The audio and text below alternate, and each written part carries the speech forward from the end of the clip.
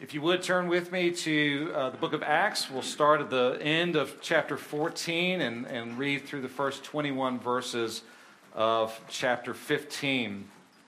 This is a significant turning point in the book of Acts. You could spend a whole lot of time just in chapter 15, but we're not going to spend a whole lot of time. We're just going to hit it in a couple of weeks to hit this turning point of the Jerusalem Council, kind of a climax within the book of Acts. If you're able, would you stand with me as we read from this part of God's Word? I'll be starting in Acts chapter 14, verse 24, and read through chapter 15, verse 21. Pay careful attention. This is God's Word. Then they passed through Pisidia and came to Pamphylia, and when they had spoken the word in Perga, they went down to Attalia. And from there they sailed to Antioch, where they had been commended to the grace of God for the work that they had fulfilled. And when they arrived and gathered the church together, they declared all that God had done with them, and how he had opened a door of faith to the Gentiles. And they remained no little time with the disciples. But some men came down from Judea and were teaching the brothers, unless you are circumcised according to the custom of Moses, you cannot be saved. And after Paul and Barnabas had no small dissension and debate with them, Paul and Barnabas and some of the others were appointed to go up to Jerusalem to the apostles and the elders about this question. So being sent on their way by the church, they passed through both Phoenicia and Samaria, describing in detail the conversion of the Gentiles, and brought great joy to all the brothers. When they came to Jerusalem, they were welcomed by the church and the apostles and the elders, and they declared all that God had done with them. But some believers who belonged to the party of the Pharisees rose up and said, "It is necessary to circumcise them and to order them to keep the law of Moses." The apostles and the elders were gathered together to consider this matter, and after there had been much debate, Peter stood up and said to them, "Brothers, you know that in the early days God made a choice among you that by my mouth the Gentiles should hear the word of the gospel and believe. And God, who knows the heart, bore witness to them by giving them the Holy Spirit, just as he did to us. And he made no distinction between us and them, having cleansed their hearts by faith. Now, therefore, why are you putting God to the test by placing a yoke on the neck of the disciples that neither our fathers nor we have been able to bear? But we believe that we will be saved through the grace of the Lord Jesus, just as they will." And all the assembly fell silent. They listened to Paul and Barnabas as they related what signs and wonders God had done through them among the Gentiles. After they finished speaking, James replied, "Brothers, listen to me. Simeon," talking about Peter, "has related how God first visited the Gentiles to take from them a people for his name. And with this, the words of the prophets agree, just as it is written, 'After this, I will return, and I will rebuild the tent of David that has fallen. I will rebuild its ruins, and I will restore it, that the remnant of mankind may seek the Lord, and all the Gentiles who are called by my name, says the Lord, who makes these things known from of old. Therefore, my judgment is that we should not trouble those of the Gentiles who turn to God, but should write to them to abstain from the things polluted by idols, and from sexual immorality, and from what has been strangled, and from blood. For from ancient generations Moses has had in every city those who proclaim him, for he is read every Sabbath in the synagogues." Grass withers and the flower fades, but the word of our God endures forever. Please be seated.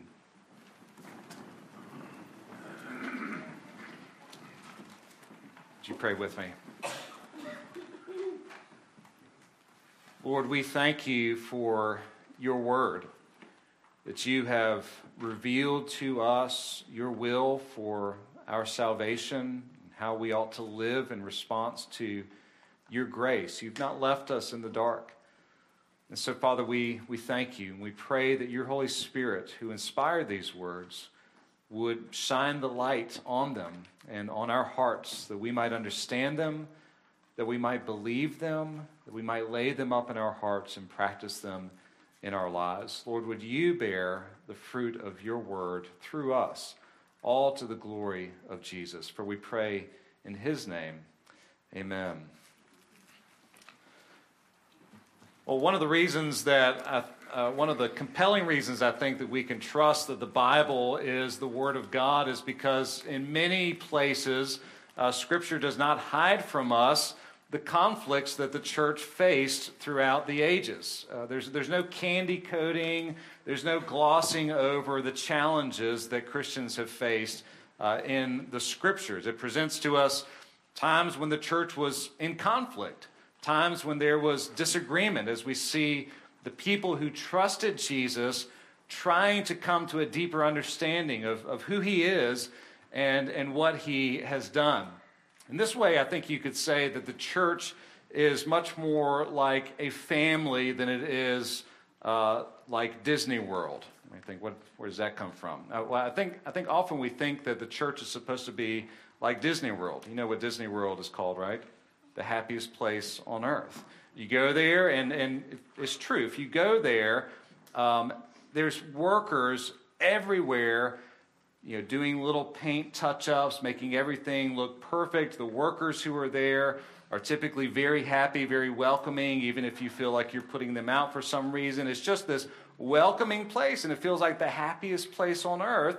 And in a sense, what's going on is they're kind of putting up a front, right? They're creating this appearance that everything is perfect because they want you to stay there and spend a lot of money and have a lot of fun and all those types of things. And sometimes we can have this expectation that the church is kind of supposed to be like that once you are welcomed into the church, then it's all good. There's no conflict, there's no disagreements, there's no arguments, there's no controversy of any type. And yet that's not the case. We see that in the Bible, and I think our own experience proves that to be true, despite maybe expectations. The church is more like a family. There's a bond, right? There's this connection between those who belong to Jesus, and it's a bond that's strong. It's a bond that is unbreakable, and yet, like many families, sometimes we rub each other the wrong way. Sometimes there's friction. Sometimes there's heat. Sometimes there's conflict and disagreements, and yet, like a family, you work it out. And you've got these kind of underlying foundations that can't be changed, even if there is conflict along the way. Here in Acts chapter 15, we see a significant conflict in the life of the early church, particularly as they wrestled with this question of how does the law of Moses function, relate to the life of the church now that there are non-Jewish people being brought in kind of en masse. You have all of these Gentiles who have been converted through the ministry of Paul and Barnabas on their first missionary excursion. They've gone out, they've gone kind of deep into pagan territory where there's much less of a Jewish population, and everywhere they've gone, there's been some Jews who have believed, who have embraced the message that Jesus is the long-promised Messiah.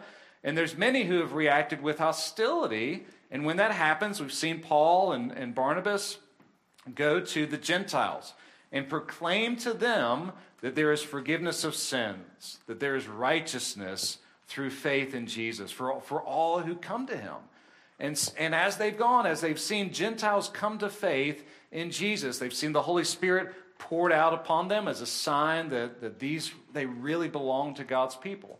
At the end of chapter 14, we see Paul and Barnabas kind of making their way back through these cities where they had gone, encouraging people along the way, and they get back to home base, the church in Antioch, north of Jerusalem. This is the place that had sent them out, and in good missionary practice, they come back and they say, you sent us, you commissioned us to go on this missions trip. Now we're back. Here's what we saw. We saw God opening a door of faith to the Gentiles. And there's rejoicing in Antioch, which is kind of the first church where there's this mixed group of Jewish and Gentile believers in Jesus. They rejoice. Paul and Barnabas remain there for a while. And after a little while, chapter 15 tells us there's this occasion. Some men come down from Jerusalem. Even though Jerusalem's in the south, you always go down from Jerusalem, even if you're heading north. So they come down from Judea, from Jerusalem, into Antioch, and there's a problem. There's a problem. Notice verse 1. It some men came down from Judea and were teaching the brothers, unless you are circumcised according to the custom of Moses, you cannot be saved. That's a bold claim. Now, I think it's important for us to try to understand what's going on behind this problem, because there's a whole lot to it. But I think you can summarize it by saying that in essence what they were doing is they were adding to grace.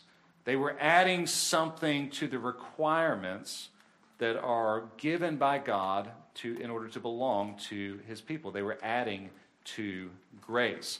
And we see that this is a significant issue because in verse 2 it tells us that Paul and Barnabas had no small dissension and debate. Don't you love the way Luke talks about things?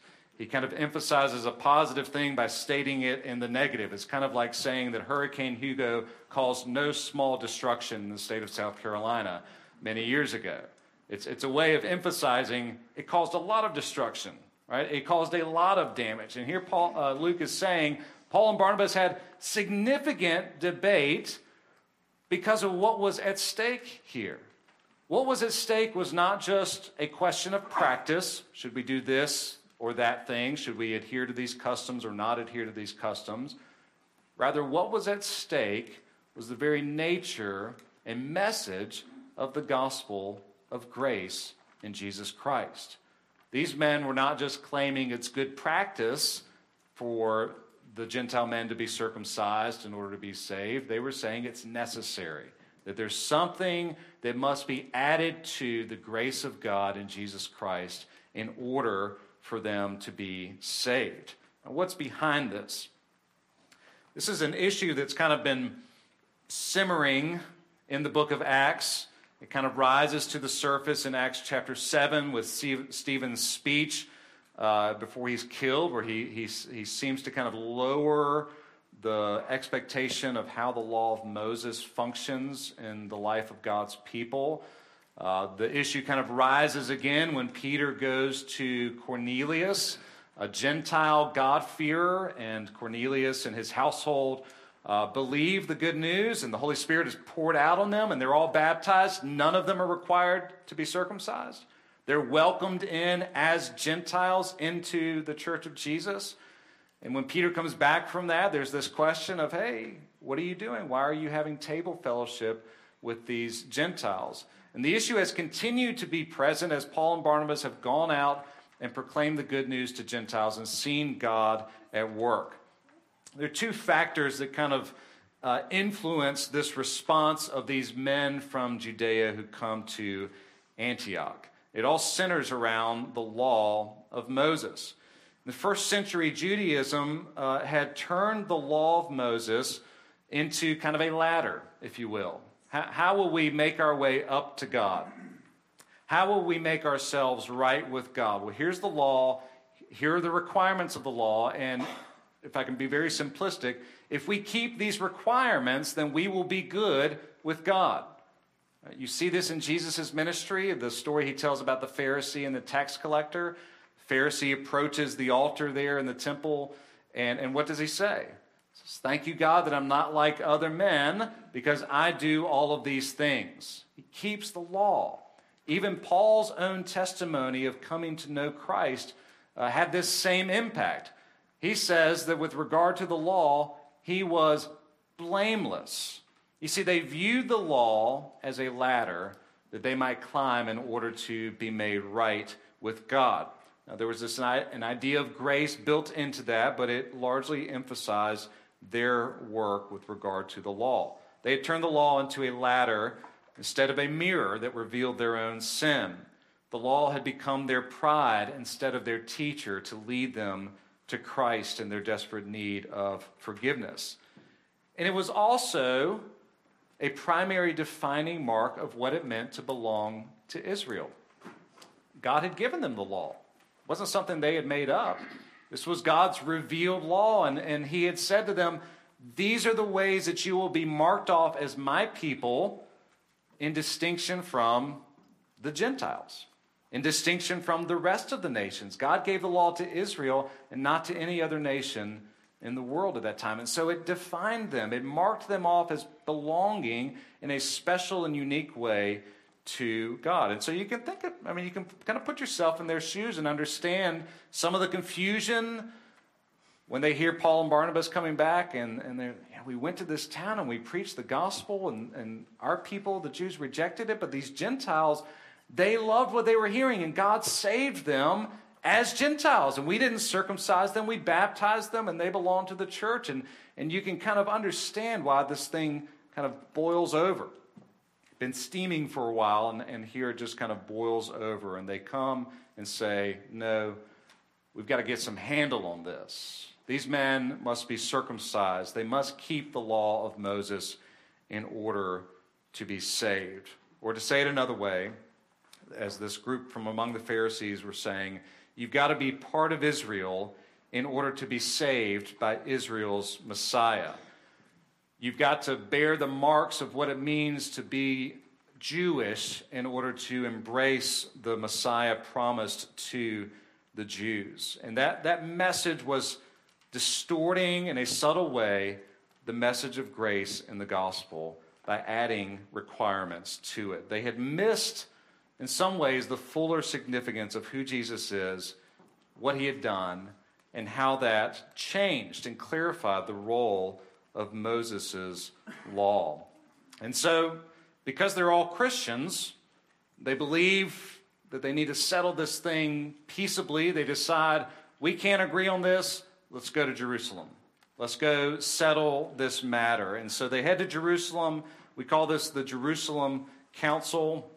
Some people call it the First General Assembly because it kind of mirrors Presbyterian church government, but we won't get into that today.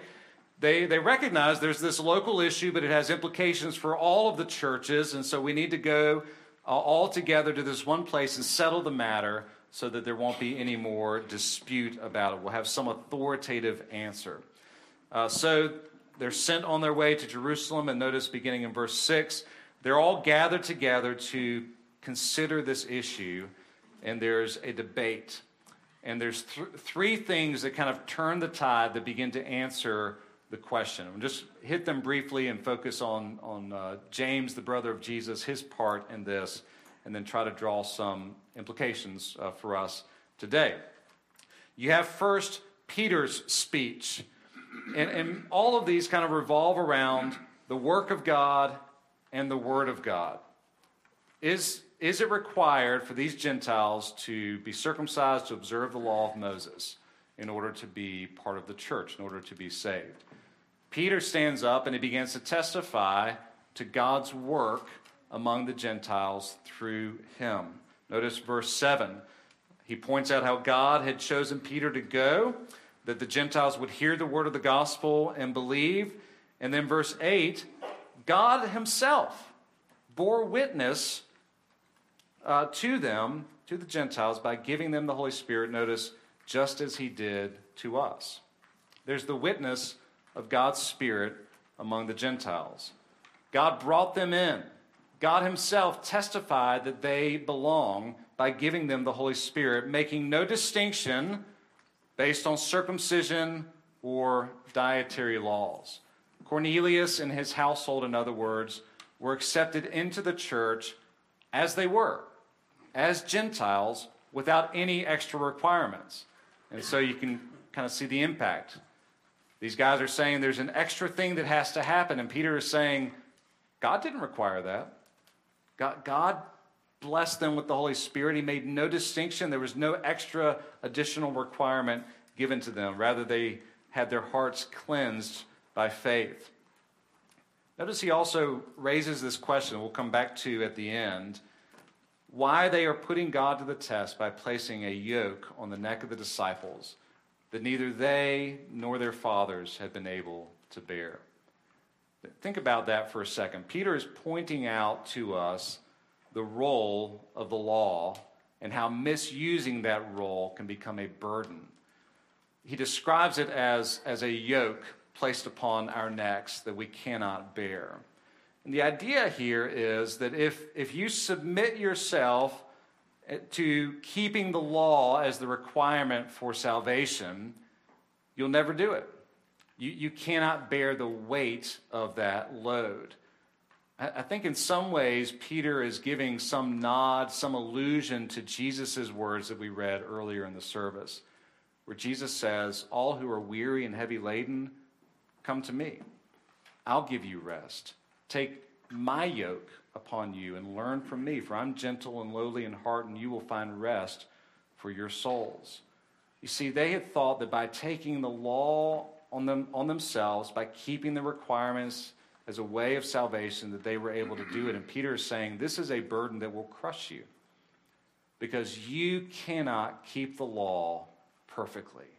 You need another to do it in your place.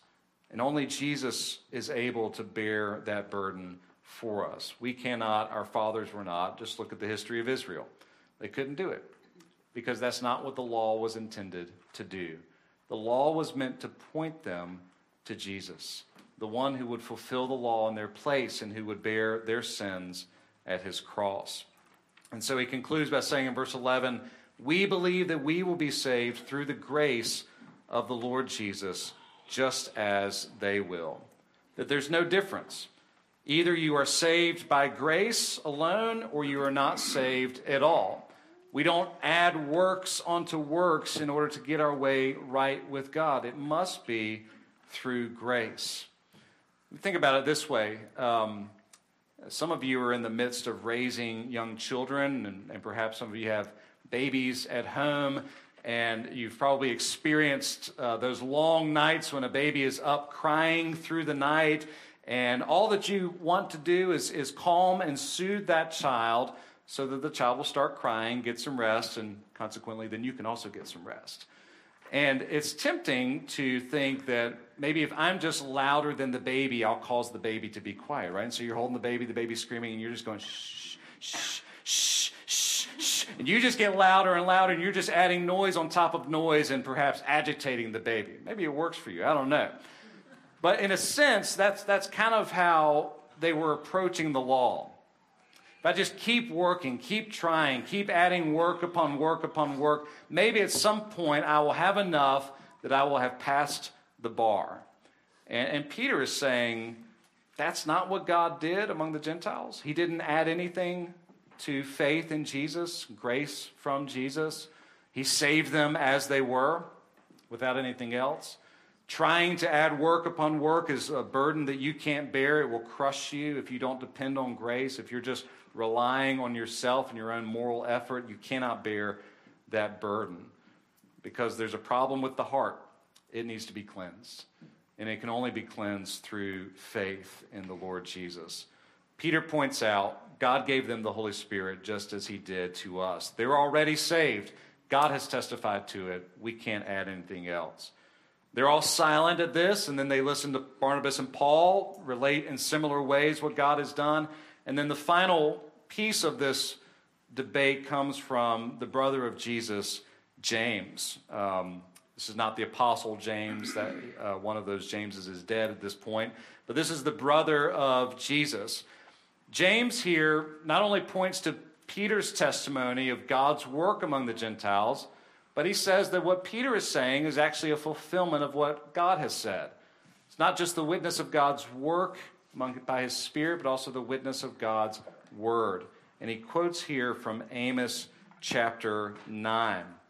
He references the tent of David, God rebuilding the tent that has fallen, and as a result of that rebuilding, that Gentiles will seek the Lord. Now, this is kind of an obscure prophecy. What does James mean by this? How is this at all part of the argument? Part of what James is pointing to is that the Lord had made a promise that he would restore the king from David's line. And as we've seen throughout the book of Acts, all of that is pointing to Jesus. And all of it is pointing to Jesus rising from the dead as the fulfillment of this promise to David, that one of David's line would sit on David's throne forever. So when Amos talks about the Lord rebuilding the tent of David, he's not talking about a temple. He's talking about Jesus, who is the true temple of the living God. And that when he raises Jesus from the dead, something shifts. And there is this witness of grace that now goes out to all the nations so that the nations themselves, the Gentiles, will seek the Lord and will call upon his name. And so James is pointing to the fact that the things that they're seeing, the things that Peter and Paul and Barnabas had all testified to, were actually promised by the Lord in the prophets. And so they should not add any trouble to those Gentiles who were turning to the Lord. John Stott says about this passage, as the church tried to wrestle through confirming the grace of God in the gospel, not adding to it, but also preserving love between the Gentiles and the Jews, he says that this outcome is a victory of truth, confirming the gospel of grace, and a victory of love, preserving gospel fellowship between Jew and Gentile Christians, because it directed them to the fact that their fellowship and their salvation was based not on ethnicity, not on the laws of Moses, but rather based on who Christ is and what he had done. Notice this last sentence in verse 21 at the end of James's speech here. He says, don't trouble them. Don't tell them they need to observe the law. Just give them these 3 things or these 4 things to keep them from idolatry. And then verse 21, for from ancient generations Moses has had in every city those who proclaim him, for he's read every Sabbath in the synagogues. I often scratch my head at that verse. Never quite understood why James ends his speech by saying, Moses has read every Sabbath in all the synagogues. We don't need to trouble them. I think part of what he's saying, this is a little bit my take on it, but I think this is right. I think part of what James is saying is the message of the gospel of grace, as it's fulfilled in Jesus, is unique. And it's different than the law of Moses as it's read and interpreted in the synagogues every Sabbath. In other words, I think James is saying this general message that you can be right with God by things that you do is heard in the synagogues every Sabbath through the reading of the law because they don't understand who Jesus is. You can find that message, in essence, he's saying, anywhere. But the message that there's grace from God through Jesus Christ, that's only in the church. We're the only ones who have that message. Let me illustrate it just kind of from contemporary culture, if you will. We're all kind of hardwired to find it difficult to receive a gift purely and freely. Right? We all feel like there's some extent to which we have to earn what's given to us. It's just built into us as part of fallen creation. I've got to earn it. If you give something to me or if somebody gives something to you, what's your kind of immediate inner response? It's probably a response of gratitude, but probably you also start thinking like, oh, I need to do something back. I need to repay this gift. And yet, how many of you on your birthday, when somebody gives you a gift, do you say, oh, I've got something for you also. Let me go grab it. But there's something in us that has a hard time accepting that the living God would simply forgive us, make us right with himself, and do it all apart from anything that we contribute to it. That he would forgive our sins, not because we've earned it, but because somebody else stood in our place. That he would count us as righteous, not because we have earned it, but because someone else has stood in our place and done it for us. We struggle to accept the message of grace. And so we feel like it's up to us. Just recently, well, not recently, I guess it was last May, there was a commencement address at New York University. Anybody watch this commencement address? It's a very famous doctor, a learned doctor that gave the commencement address at the graduation of New York University. Anybody know who I'm talking about? Dr. Taylor Swift. She was given an honorary doctorate by New York University. And so she was giving the commencement address. And part of what she said to these graduates from this, prestigious university right there in the heart of Manhattan, as she was sending them off to go, change the world or whatever you tell graduates from college these days. She said, "I've got good news for you," talking about kind of finding meaning and identity in life. She said, "I've got good news for you. It's up to you to find out who you are, to establish meaning for yourself." And then she says, "I've got bad news for you. It's up to you to find meaning and identity for yourself." Her learned doctorate clearly came into play there as she expressed this message to these graduates. That's kind of the tension that we live in our world today. The world is saying, if you want to know who you are, you want to have identity, you want to have hope, you want to have meaning, you don't look above the sun. It's up to you. You've got to find it for yourself. Look inside and discover it from the inside out. And that's kind of the gospel of works as it exists in our culture today, that everything is up to you. And somehow Dr. Swift recognized that at the end of the day, that's terrible news. You weren't made to bear the burden of developing, defining your own identity, of defining meaning, ultimate meaning, of giving yourself hope. You were not made for that because you were made to find those things in Jesus alone and through the grace of the Lord Jesus Christ. And so at the end of the day, this kind of interesting debate that the early church was having about circumcision and dietary laws, at the end of the day, it comes down to this issue of grace. Will we trust, will we believe that the way to salvation, the way to forgiveness, the way to hope and identity that lasts forever is not based on anything that we do, but is all a gift based on what Christ has done in our place and received through faith? And if we don't believe that, if we think that it's up to us to contribute something, even if you might think, I just contribute this much. Maybe you don't think you contribute this much, just this much. Even if you think that, Peter is saying that's a burden nobody can bear. You weren't made to bear it, but Jesus came to bear that burden for you, to take your sin on himself at the cross, to give you his righteousness as a gift, so that Paul in his own life can say, I was blameless with regard to the law, did all these things, I was good. It's all loss. It's all rubbish in comparison to knowing Christ as Lord and finding righteousness in him through faith and not through my own obedience.